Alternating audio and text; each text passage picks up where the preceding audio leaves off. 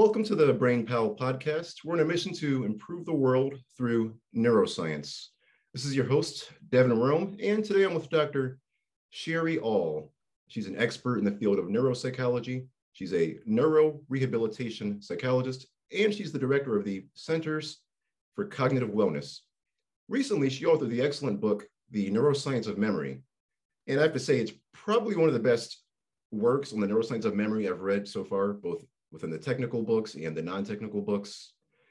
And additionally, I've got to say, it's one of the best narrated audiobooks I've heard as well, both inside and outside the neurosciences and the general sciences. I'm not sure what her secret is, but she's an excellent narrator, probably one of the best narrators I've heard on Audible across any audiobook. So Dr. All, great job on that. Oh, thank you so much. I mean, what an honor to hear you say that. I mentioned I'm kind of a Brene Brownophile, and I could listen to her narrate anything, and so this is one of the highest compliments I think anybody could give to me right now. So thank you so much. Yeah, it's accurate. Again, there's no exaggeration there. That's very well narrated. Okay, so do you think that covers your background pretty well? Yeah, sounds great to me. All right, good. All right, so we'll go ahead and get into the thick of it. So first, let's talk about your background now. Why psychology? Was that always something you were interested in from a young age, or? Yeah, I think I did follow the path that a lot of psychologists end up finding themselves to be in. That was kind of my family role growing up, being a confidant, and sort of being there as like the person that everybody kind of told their secrets to, and was sort of the shoulder to cry on. And so, I would say probably about 9th or 10th grade, I became really, really interested in psychology. And anytime I could write a report on like some psychological dysfunction, that's the topic that I would pick, and just kind of dig into it really deeply. And so really, really fascinated in that. Didn't really know what direction I wanted to go into until after I had finished my bachelor's degree. I considered social work, but I ended up working at an assisted living home right out of college, and just became really fascinated by brain impairments, meeting a lot of people with dementia, reading a lot of Oliver Sacks books, just really kind of doing a deep dive on all the amazing things that can happen. I think we really kind of take our brains for granted. And when you see that there's like a glitch because there's been damage in a particular part of the brain, that just really fascinates me a lot. So I love what I do. It's been a really great path for me. I see. Very interesting. All right. Now, Dr. All, can you talk about how you got into memory? Like what made you want to start studying that? Yeah, like I said, this first job out of college was kind of being around a bunch of people with cognitive declines, and I found it just really fascinating. And kind of during that same period of time, kind of reading all of these different books by Oliver Sacks, and really starting to learn that there's different memory systems inside the brain, and that there you could line up about 4 people with memory problems, and each of them would have a different characterization of their memory problems. So they may have trouble remembering appointments, or, may repeat themselves, but for, vastly different reasons, which would also, really play a lot into how we would approach their care. And so I was really lucky to, kind of work in this environment and be mentored by a gerontologist who would just kind of explain to me, like, this woman has Alzheimer's disease, and this is, kind of some of the problems that she's having, versus this other woman has vascular dementia, and kind of how those things kind of look differently from each other. And so I'm kind of a details nerd. And so, that really just kind of flipped the switch for me, where I needed to kind of go in and learn all the details about these, and learn the neuroanatomy and kind of what's happening inside the brain to kind of produce these different types of behaviors and abilities.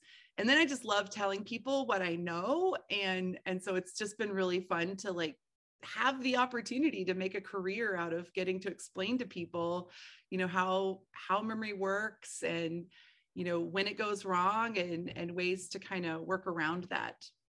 I see. Very interesting. Now, did you always have a good memory, or are you like a so-so average in memory, or would you say you would attribute some of your memory skills to training and knowing what you're doing?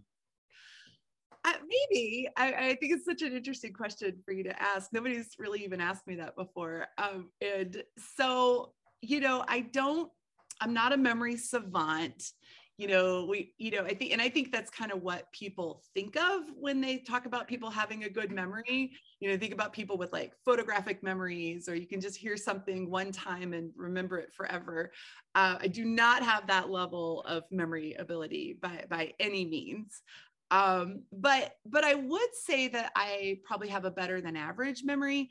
And I would really attribute it to strategies, and, just kind of natural strategies that I had developed as a student. I'm a good note taker. And I noticed, it's funny that as I learned memory strategies, I was able to kind of evaluate my own behavior kind of in hindsight, right? And so the strategies that we teach people in memory enhancement programs are not something that we invented. They're skills and traits and behaviors that people with good memory function have kind of implemented or developed organically. And so as I was kind of learning some of these strategies, like writing things down or quizzing myself, I realized that that's kind of how I approached, a lot of like my college courses and things like that. So I was a pretty good student, and I had some pretty good study skills, and then probably a decent memory to be able to kind of hold on to things. But it's not like each of us has to kind of reinvent the wheel, and we can learn from each other, right? So we can learn the strategies that people with really strong memories use in order to improve any of our memory functions. And so it's kind of neat. I think of it as sort of like a social sharing of memory strategies that we can just kind of pass on from person to person. Of course, that makes sense. That reminds me of one of my favorite classes at OSU. This was memory and cognition. And it was interesting to learn, and this was in the textbook, that I guess some of the students that they studied that had very good memories, they weren't necessarily just naturally smarter. A lot of them just used different strategies. Yeah. Sometimes people thought of the strategies themselves, or just their experience, or they were just using different strategies that were just more effective and efficient. Yeah, exactly. I mean, even the people who participate in these memory championships, like the U.S. memory championship, there are people who learn and practice a particular skill. They're not really born that way.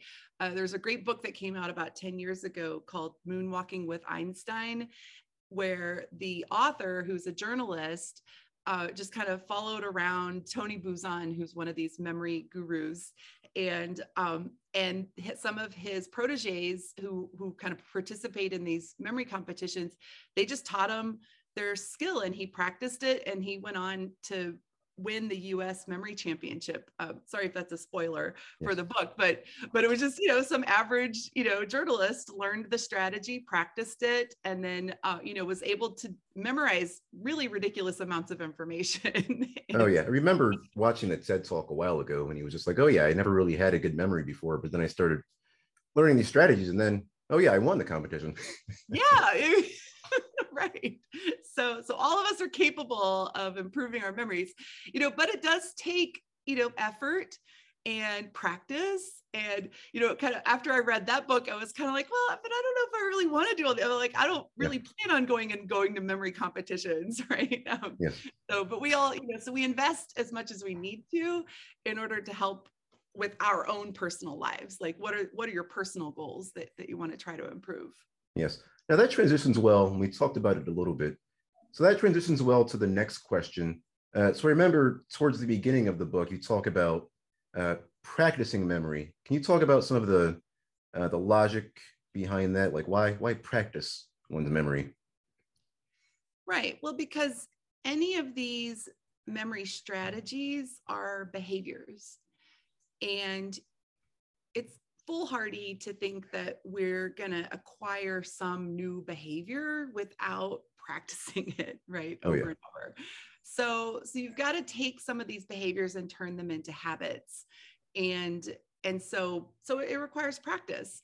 So, so let's say your strategy is to take better notes, then you're going to have to practice that over and over in order to kind of, and use it, so then the one time that you don't take notes means that you're not going to have had the opportunity to kind of write that information down, and it won't be there.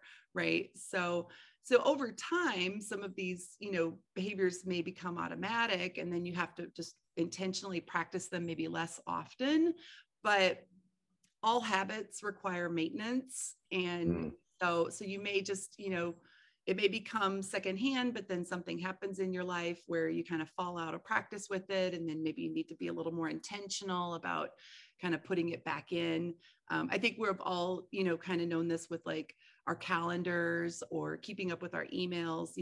Those require habits and motivation and focus and follow through. And, you're probably pretty good at slapping things on your calendar and checking it, but then you go on a week's vacation and it takes a little while to get back into the habit, right?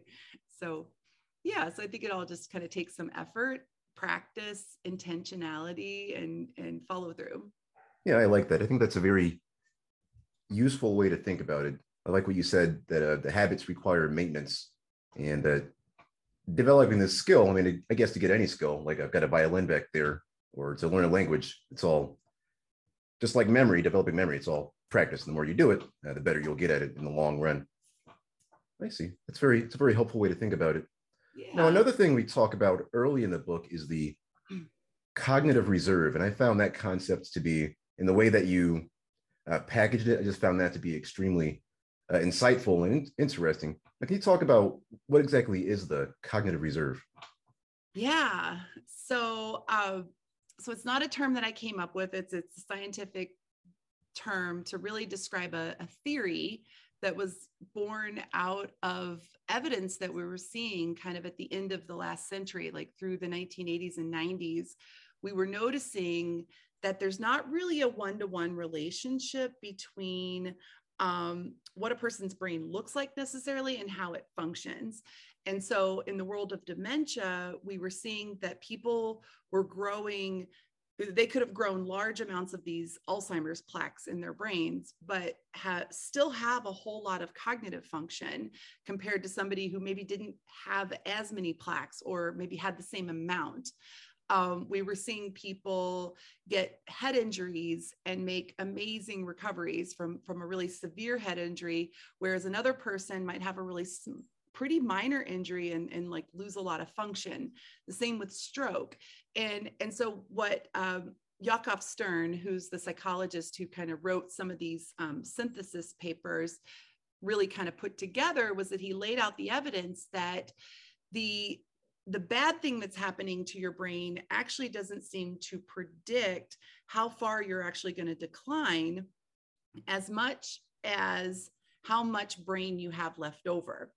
And so what really seems to be the biggest predictor of who has pretty good outcomes after something bad happens to your brain really depends on this cognitive reserve, which there are some ways that we can measure it on people who've died or like in an MRI. So they measure it, how heavy is your brain, how many cells kind of per square millimeter are kind of within the tissue, kind of what is the kind of synaptic density.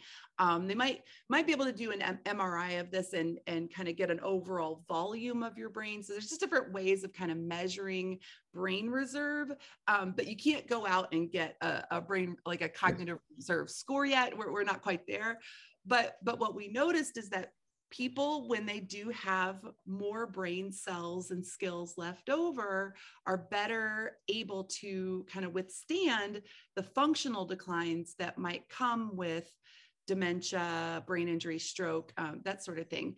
And so each of us has a cognitive reserve. I call it your brain's 401k account. Don't attribute that term to Dr. Stern.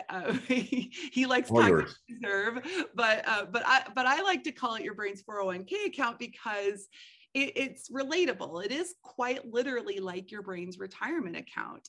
And now that we've been studying neuroplasticity for over 20 years, there's a lot of good evidence to suggest that the way we live our lives results in us either actively investing in our brain 401k or deducting from. So there are a lot of lifestyle factors that we know can kind of whittle away at your brain 401k. And then there are other behaviors that you can engage in that will actually help you beef up or expand your brain 401k really across the entire lifespan. So, we used to think that you had all the brains you were ever going to have when you were 20, and it was all kind of downhill from there.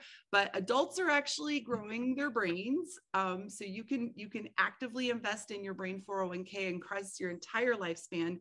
And then what the result of that can be is that if you do have some underlying pathology of something like Alzheimer's disease happening, you won't show symptoms of that until later on in your life, that you can have more years of independence and quality of life and, higher levels of functioning. Maybe you can, stay employed longer and have just kind of there are a lot of benefits to kind of pushing off the date of diagnosis for dementia. Yes, that makes sense. Remember watching, I think it's Dr. Wendy Suzuki's TED Talk, and then I think she had a book come out on this recently. But if I recall correctly, she was saying that they're even finding BDNF growth, brain cell growth, neurogenesis in people as old as like in their 70s and 80s, which I thought was crazy. Yeah, right. Yeah. One of the early studies that identified that adults could grow new brain cells, some of the people who had donated their brain tissue for this study had been well into their 80s. We figured this out by looking at people who had survived cancer through radiation treatment. It allowed the scientists to be able to apply a radioactive dye that would only stick to brain cells that had been born after the radiation treatment. And some of the people, even in that early study, were well into their 80s when they had the radiation treatment. So we seem to be growing new brain cells kind of at every phase of life. The brain-derived neurotrophin factor is one of several nerve growth factors that our bodies produce to kind of help with some of that neuron cell growth process. It helps baby brain cells grow up to be new neurons. It helps the neurons that you've had your whole life make new connections. And there's, exercise is probably has the best evidence for producing more BDNF in your brain.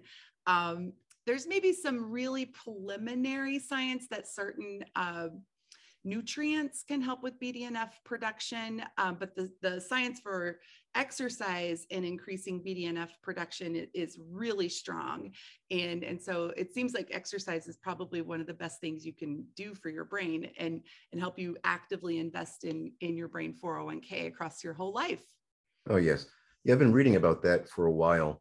Now, from maybe a neurobiological perspective, why do you think that, if you have any thoughts on this, why do you think that exercise helps stimulate BDNF and neurogenesis? Well, I can't tell you why necessarily. It's probably secondary to increased blood flow to the brain. But I do know a lot of the how, yes. Right? And so the evidence that we have, which is good evidence, it's experimental evidence. The good thing about exercise is that we can do experiments on it. It's a little harder to do experiments on other lifestyle factors, like how many friends you have or, other types of interventions. But for physical activity, we've been doing experiments on this, which gives us a good sense of cause and effect, right? And so we know that when people increase their physical activity, they grow new neurons in and around their hippocampus. and they produce higher levels of these nerve growth factors.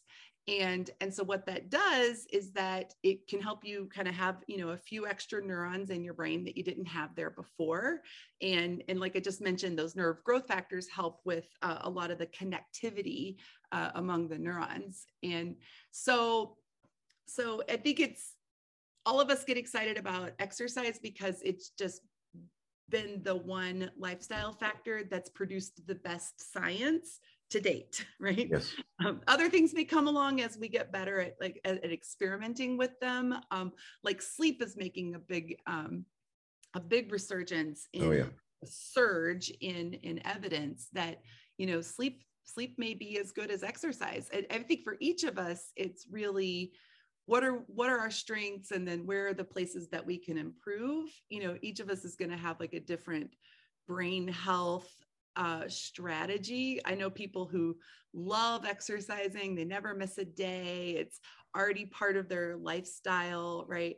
And but they may have a little deficit on intellectual stimulation. Maybe they need to read more books or something like that. I'm kind of in the opposite direction. I have a very intellectually stimulating life, but where I need a little support and a little kick in the pants is to, move my body a little bit more. So anyway, yeah, I think hopefully that answers your question. Yeah, I hear you. That makes sense because what you said about people maybe having deficits in some areas. Back when I was exercising the most, I mean, I would wake up at the same time. I know you should wake up at the same time, no matter what. But I would go to bed late, wake up at the same time, no matter what, and always go to the gym at the same time. But then I would be going to the gym on 3 to 5 hours of sleep, and not only would the exercise not be as good, but also I was tired the whole day. So right, it seemed to me that probably the exercise benefits were being somewhat nullified by the lack of sleep. That's right. It's all a balance, right? Like, so in the book, actually, one of the first assessments in the book is for you to kind of basically get a snapshot of your brain 401k portfolio. And, so if sleep is suffering at the expense of exercise, then, then that may be something to try to balance out there. Yeah, because we know that, people who have fewer than 6 hours of sleep on average have higher risk of stroke, have higher risk of Alzheimer's disease. We're starting to learn a little bit more of the why and the how for that. But deep sleep seems to be a period of time where your brain actually may flush out some of those amyloid plaques that cause Alzheimer's disease. And so each of us kind of has our own target. That's all you need to do, like a little self-assessment, what is my overall portfolio? And then where do I need to try to maybe beef up some of my investments?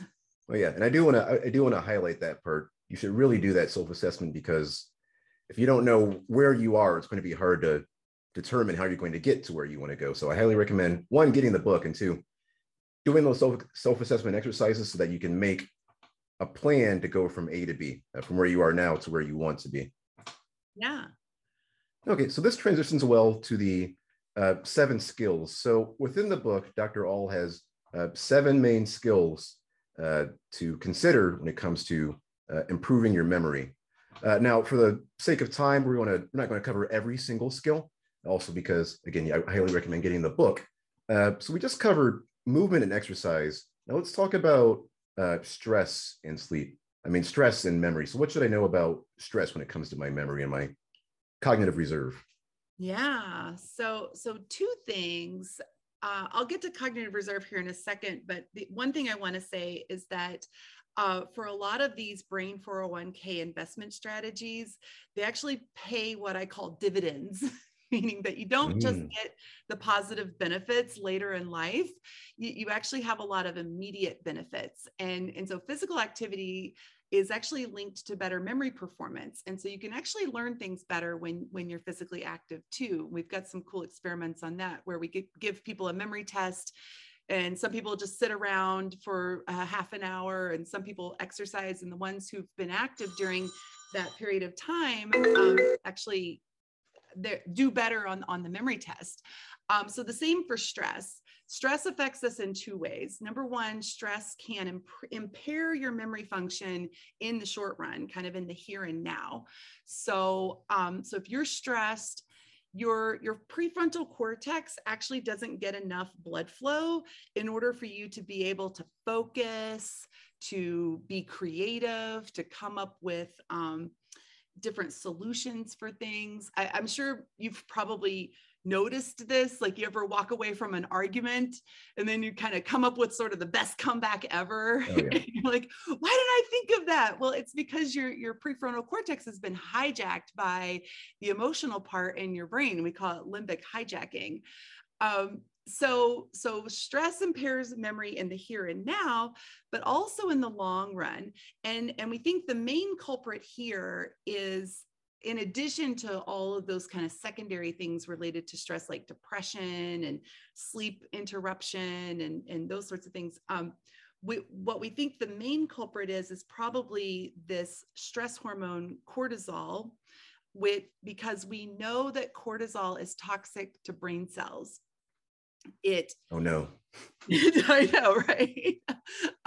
It's okay in small doses. You can't get rid of all your stress, but we need to have sort of a nice, healthy balance and not be bathing our neurons in cortisol kind of 24/7, which unfortunately humans kind of have a tendency to do, because we have the ability to ruminate and worry and those sorts of things. So cortisol kills off the brain cells. You have people who have Cushing's disease, which is a medical overproduction of cortisol. We see that their brains shrink. They're smaller than other people's brains. We see brain shrinkage in PTSD and depression. And then it also does the opposite of what exercise does. Exercise helps you have birth of new neurons, this neurogenesis process. Cortisol does the opposite. It inhibits neurogenesis. It keeps you from growing new neurons. So the goal is really to try to create some sort of a healthy balance between kind of that fight or flight state where you're kind of pumping out a lot of cortisol, having a balance with periods of going back to the opposite of that, which, sometimes we call it rest and digest. You might, you do that through relaxation strategies. But Stephen Porges is a psychiatrist who's writing a lot about interpersonal neurobiology and stress. And he calls the rest and digest state, he calls it the social engagement system, because there's actually a lot of social ways to kind of turn on that part of your nervous system, which is going to help protect your brain from all that really toxic cortisol. Yes, I see. Now, one of the other things that I liked, I don't know if this was one of your words again, but I loved the word limbic hijacking. I think another one that I liked, this was by Dr. Alan Watts. He calls them a DIY lobotomy. Exactly. Yeah. Now, I can't take credit for limbic hijacking. I see. I love DIY. I love lobotomy. Yeah. Now, do you have any thoughts on, let's say I feel that one is starting or that I'm in the middle of one. How can somebody break out of those? Yeah, I would say the fastest way for me is through my breath. So, really practiced and integrated the behavior of stopping and just taking a slow breath. So if you breathe in and you don't have to take a deep breath because you don't want to hyperventilate, but if you just kind of slow down the exhalation, then that activates that rest and digest system. It's the parasympathetic part of your nervous system. And so one quick little breath like that will lower my heart rate. It brings back my blood pressure, at least allows my brain the opportunity to kind of turn off the limbic hijacking, and maybe I can get a little bit of prefrontal function back. I also like to take breaks, say okay, maybe we can pause this conversation for a little bit so I can just kind of think about it and kind of come back to it. Other ways are, a lot of grounding interventions that we teach as psychologists to kind of, help orient you kind of back to reality, that, you know, you might think about your feet being on the floor, your butt being in the seat of your chair, kind of being supported. You might think about maybe holding an orange in your hand, or kind of naming all the different things that you see sort of in your environment. But I think, you know, just saying like, hey, can I have a minute? Right? Like that's a really good start. Sometimes we're so hijacked though that we don't know we're hijacked, right? Oh, And yeah. then we gotta keep going. Yeah. And you're like, oh, wait, where am I? Exactly.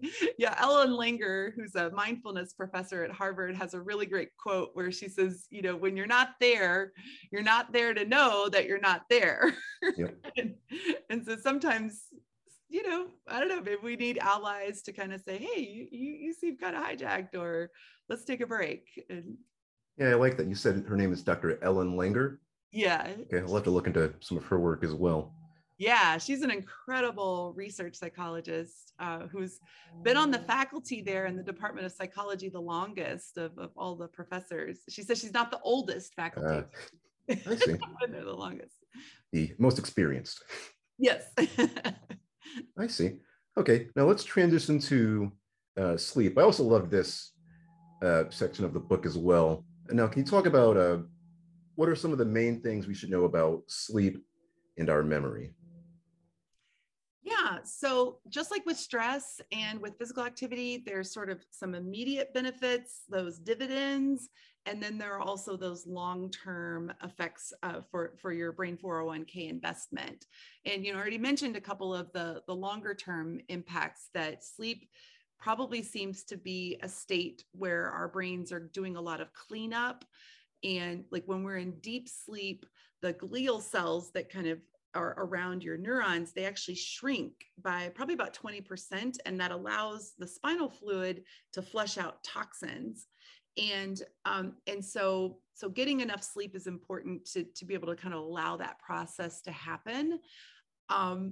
The other thing is that sleep and anxiety are really highly intertwined. So if you're not getting enough REM sleep later in the night, then we know that you actually are going to have a lot more limbic hijacking. It makes the amygdala, which is kind of the beginning of that limbic hijacking part of the brain, it makes it more sensitive.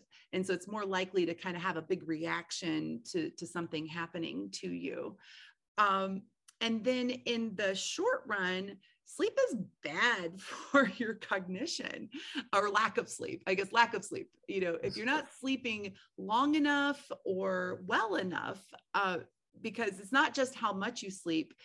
What it also matters the quality of sleep. So if you snore a lot and you have sleep apnea, then you're waking up so many times during the night that you're not getting all those good restorative sleep cycles that your brain really needs.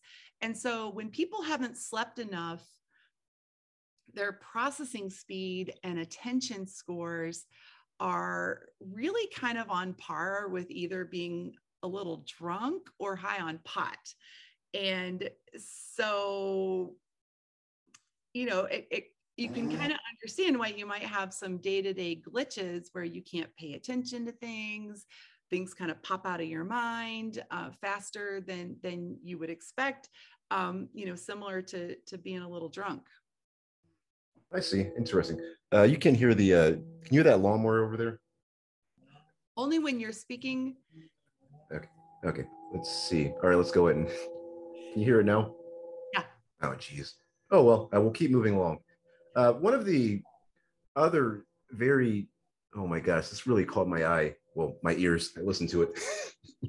This really caught my ears in the book. You mentioned and you talked about antihistamines. I've been very guilty of this before, even recently, until I learned about this in this part of the book. Now, antihistamines like ZQuil and Benadryl, what does that do to our memory and our sleep? Which we know about that. Yeah. So I didn't know about this either. So don't be hard on yourself. I remember in graduate school when I was studying for my comprehensive exams, I would take a Benadryl every night to fall asleep to make sure I had enough sleep. But antihistamines have a quality to them that make them what we would call anticholinergic. And you have to stick with me on the science on this. The neurotransmitter acetylcholine is your memory neurotransmitter. It's the chemical in your brain that the memory part of your brain, the hippocampus, uses to help you form new memories. It plays an essential role in learning new information, remembering different events that happen in your life. And so actually some of the memory medications that we give to people with Alzheimer's disease, those are meant to actually boost acetylcholine in your brain. Antihistamines that make you drowsy, so the Benadryls, the ZQuils, the Tylenol, PM, all of those medications are actually lowering the amount of acetylcholine in your brain. So they're kind of doing the opposite of these memory medications like Aricept. And so it means that you just have less juice to kind of run your memory centers in your brain. And so there's a trade-off in the short run that people tend to wake up kind of foggy, and it's a little harder to concentrate and learn new things. Maybe not enough to really kind of show up on our cognitive tests, but enough qualitatively. But then the other thing is that we've noticed that it actually is a dementia risk factor, particularly for older women who are already starting to show some declines. And so that's actually a treatment target for if we've diagnosed a woman with what we call mild cognitive impairment, which is kind of sort of maybe the earlier stages of dementia, we work really hard to get her off of those sleep medications. And so that's about the extent of what we know about the risk. But I think it's enough for me personally to try to not use those. It doesn't mean I'm not going to pop a Benadryl every now and then if I have a cold and I need to make sure I get a really good night's sleep, but it's not my go-to for kind of making sure I sleep through the night. Because it's a known risk factor, but we think it's safe, right? Because you could just buy it off the shelf. So. Yeah, I know what you mean. I mean, I didn't have a bad habit of it, but yeah, I would use one every now and then, sometimes more than twice a week if it was a stressful week. Right. Yeah, after that, I was like, oh, maybe you should try some other things because I want to keep this brain for as long as possible. But I think there is some good news for people that have allergies, because I think you said in the book that it's the non-drowsy ones. They're not anticholinergic, right? Right. So, they're still anticholinergic. They just can't get into your brain. So the non-drowsy antihistamines. So if you're an allergy sufferer, you do not have to suffer through allergy season. You can safely take non-drowsy antihistamines. The difference between them, and this is actually the reason why they don't make you drowsy, is because they can't cross the blood-brain barrier, so they don't get into your brain. They're blocking histamines in your nose and throughout your body, but not getting into the brain. And so that's beneficial because then you can kind of keep those normal levels of acetylcholine in your brain. I see. Very good. That's good news for people with bad allergies. Right. All right. Now let's transition to the diet in memory. Now, I know we're still in the early stages, I think, when it comes to diet and how it affects our brain. But what do we know now about when it comes to healthy food, healthy eating, and how one can optimize their diet, so to speak, for their memory? Yeah, I think this is a tough area because it's very poorly regulated what people can say about nutrients and their impact, right? Like all the supplements are regulated by the USDA, the meat people, not the FDA, right? So somebody can kind of slap together a supplement and be like, this is great for your brain, when they don't actually have to like prove any of that science. And so you get a lot of potentially false information kind of in this territory, but there definitely is a link between the food that we consume and really kind of our longer term risk for dementia. So some of the best science for this is out of Rush University. They have a memory and aging research program that's been going on for many, many years. And the best way we study this is to have people just tell us, what kinds of foods that you eat. I actually kind of recreated a little bit of a food frequency checklist in the book that, and so kind of on these group level studies, when people eat at least one serving of fish, they have a lot of fresh fruits and vegetables, they replace butter with olive oil, they avoid fried foods, they limit their desserts, that those are the people who are really having some of the best resistance to dementia later on in life. They have the best cognitive output because, our brains are very vulnerable to our entire physical system. So if you have high blood pressure, that puts stress on your brain and eats away at your brain 401k throughout your life. If you have heart disease, if you have diabetes, all of these chronic health conditions that are also, given higher risk based off of our nutrition and are also managed through diet, that those are also can have secondary impacts on your brain. So those are cognition risk factors in and of themselves.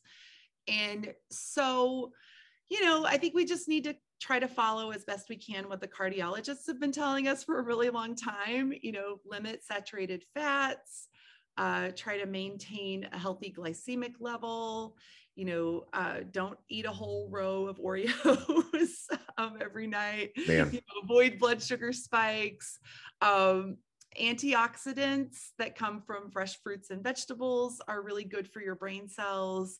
Omega-3s that come from fish and walnuts and those sorts of things are also good for your brain cells. They're also good for heart health. So I would just really say, a heart healthy diet is a brain healthy diet. And so, diet's tough, right? Like, am I going to go on a diet? Am I going to follow kind of like a really regimented food program? Some people might really choose to do that. So there's a group of neurologists out of Loma Linda, California, who really advocate for a kind of a vegan diet, a plant-based diet. On the other coast, we've got folks at Johns Hopkins that are looking at kind of a modified Atkins diet. There's the MIND diet, the DASH diet, the MAD diet. And so what these diets kind of all have in common is that they tend to be lower in saturated fats. They're high in a lot of nutrients. They're low glycemic. And that's basically it.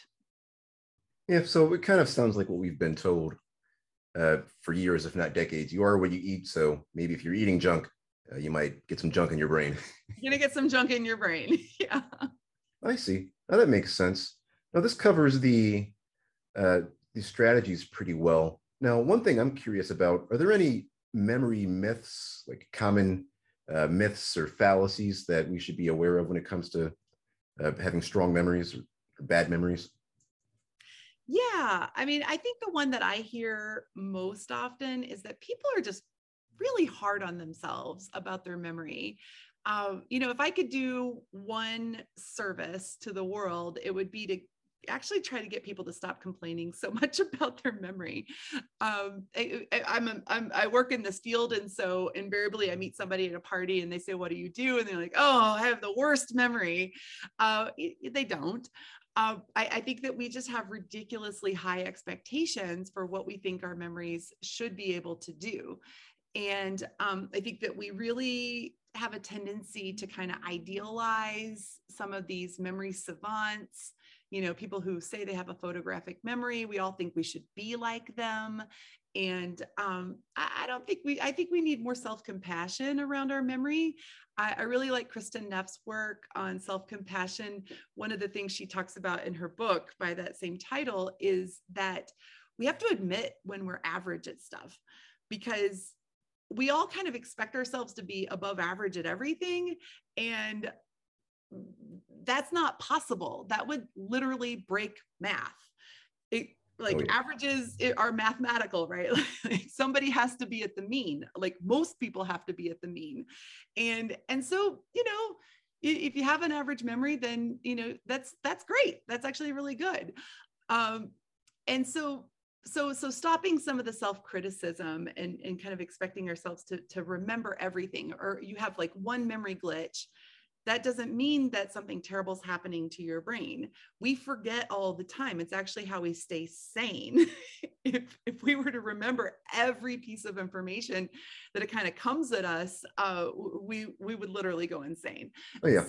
So we got to be able to like kind of drop some of that stuff. Another myth that I like to talk about too, if you'll let me, Yeah, go ahead. is multitasking is a myth. And I think it's worth mentioning at this point that you can only expect to remember things that you pay attention to. Attention is the gatekeeper to your memory. You cannot possibly remember something that you didn't notice in the first place. That's just not possible. And multitasking gets in the way of your attention. We really can't pay attention to two things at the same time. When we are doing things that feel like multitasking, what we're really doing is kind of shifting rapidly between those two tasks. And performance drops off by about a full standard deviation of performance. They've done some really cool experiments in college students that it's, how much their attention declines is also similar to being high on pot. And by just by doing two different things. And so I'm not saying you don't have to, never multitask. Like sometimes I multitask for motivation, just to kind of keep myself on target or something like that. But just be aware of the potential pitfalls for that. Some people really think that they can be engaged in a conversation while scrolling through the news. And that's a myth. You're going to miss important things that people say to you as part of that conversation. Oh, yeah. Yeah, two things come to mind. On the item about being compassionate and not expecting yourself to remember everything, that reminds me of an episode of Sherlock, and it's also appeared in the Sherlock Holmes books. So Watson, kind of his companion, his sidekick, he was talking to Sherlock, and he was like, "How could you not know that?" And Watson was like, "It's the solar system." And he's like, Sherlock was like, "Well, I don't care. I've only got," it's a myth that you've got like a finite capacity, if I understand correctly. But he's like, "Oh, well, I've only got so much space in my brain. I don't need to know all this stuff. So I don't care if the earth revolves around the sun. It could revolve around a teddy bear for all I care. I can only remember so many things. So I'm not going to expect myself to remember everything." So the lesson here is if Sherlock doesn't expect to remember everything, then maybe you shouldn't either. There you go. I like that a lot. And then on the item about multitasking, I think I've experienced something like this before. So my partner and I, we take salsa dance lessons. And one thing we do at the place where we go for lessons is they have you dance with people you haven't danced with before. Like everybody dances with each other in order to, that's how you get good, basically, by dancing with other people who are at, below, or above your skill level. Yeah. But I always introduce myself to people, and they introduce themselves to me. So I learn their name. But at the same time, I'm trying to also remember how to do the salsa move and also do the salsa move and remember their name. So about 40 to 50% of the time, I just forget their name. Well, everybody forgets everybody's name because they're doing so many things. Yes. that might explain that phenomenon of never remembering anybody's name in events like this. Distracted. That's right. Because when you learn something new, it comes into this little platform we call working memory. It's sometimes it's called part of attention. Sometimes it's kind of associated with memory. I kind of think of it as sort of the bridge between attention and long-term memory. But, and it's what we used to call short-term memory. Short-term memory lasts 30 seconds. If you don't do something with that information, then it just goes out of your brain. So either you encode it into your long-term memory, or you write it down, or do something like that. So what I'm hearing though, Devin, is that your salsa dancing group needs name tags, right? Oh, probably. then you're at least introducing it through another modality, right? So then you have because there's different types of memory even through our different senses. The auditory memory is processed on really in your left hemisphere. Visual, we have a whole other memory system in the right hemisphere for visual memory. And so if you had name tags, then you would at least be using both sides of your brain to try to remember these folks' names. Yeah, and I think sometimes all you need is just a simple cue to remind you of the name, because you might just peek at it once and say, "Oh yeah, that's your name," and then you remember it for a lot longer. Kind of like the whole spaced repetition thing. You might just need to see the name one more time later in the day, and then that's likely going to extend how long you memorize someone's name for. Yeah, exactly. Different trials, right? Especially as we get older, we need to expose ourselves to information more frequently. Like we need more trials to actually remember something than we did when we were 20. Yes, I see. Well, this is pretty helpful. I think I've learned a lot of useful strategies for myself. So this will cover the strategies pretty well. There are actually a few more in the book, but again, I highly recommend getting the book. It's one of my, I think it's probably the best. No, it is the best neuroscience of memory book I've read. I've read a lot of topics on, read a lot of books on this topic. This is one of the best explained while also being true and accurate to the science. It's not all pop sciencey. So I think she did a great job there. So again, I highly recommend the book. Now, one thing I want to transition to is what you're working on now. Can you tell me about your the Center for Wellness, right? Yeah, the Centers for Cognitive Wellness. Centers for Cognitive Wellness. Can you tell me about what you guys do and what your mission is? Yeah, so I've been at this labor of love for about the same amount of time that I've been a brain health expert, and we're actually going to celebrate our 10th year of being in business this fall.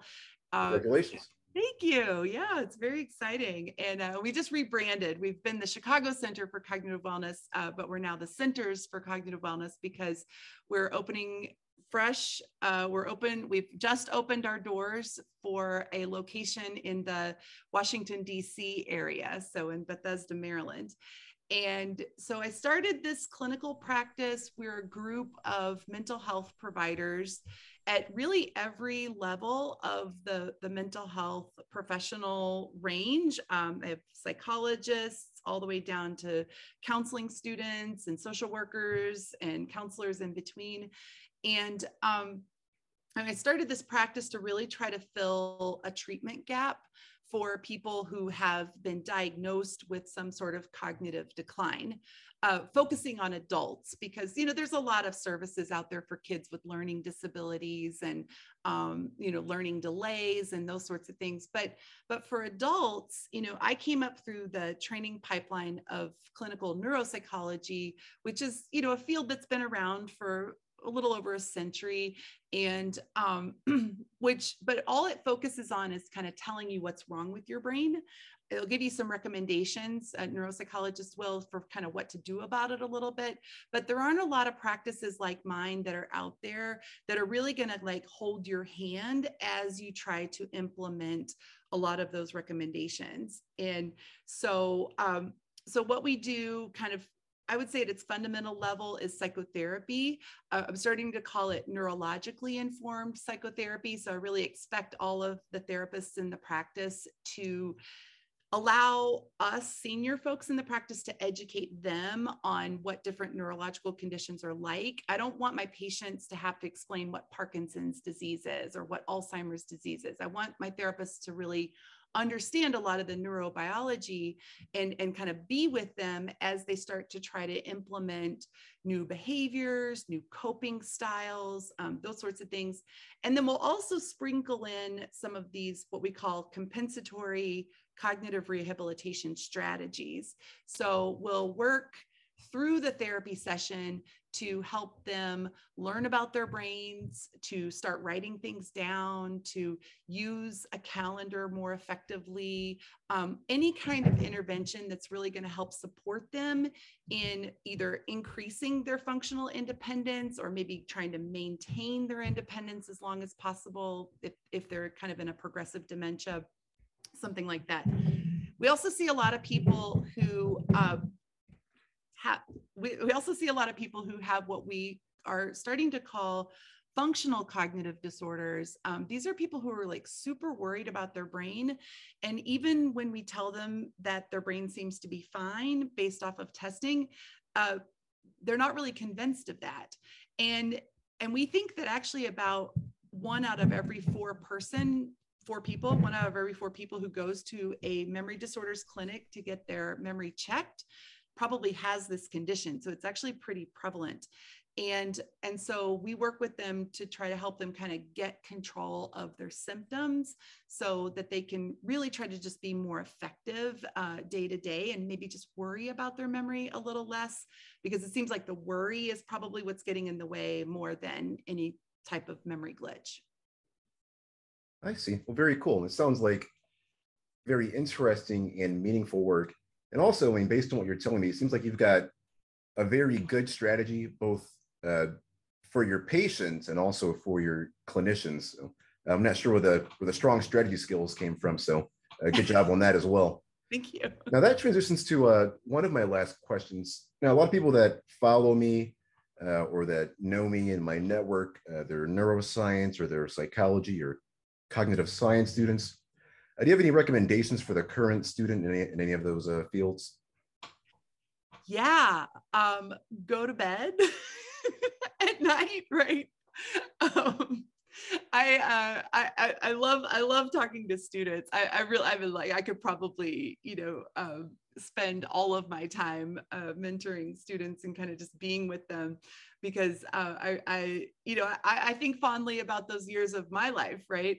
And I learned about cognitive reserve in graduate school pretty early on, and I always remember thinking, oh, okay, well, I'm getting a PhD, so I'm making huge investments on my intellectual arm of kind of brain stimulation, but not really paying attention to how much of my brain I probably donated to the ethos through like poor stress management, poor sleep function, lack of exercise, those sorts of things. And so that's probably my number one. The other thing is to, we're getting better at this with some different programs where the Northwestern University many years ago started what they call the buddy program, where they took first-year medical students and buddy them up with a person living with Alzheimer's disease, and they just get together every month or so and just hang out,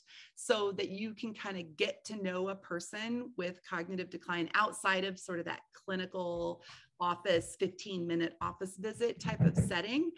And, I highly recommend that. I think, spend as much time as you can with people with cognitive declines, so that you can really start to round out some of those human elements of like, what is it like to be with a person with cognitive decline? Because we're all people.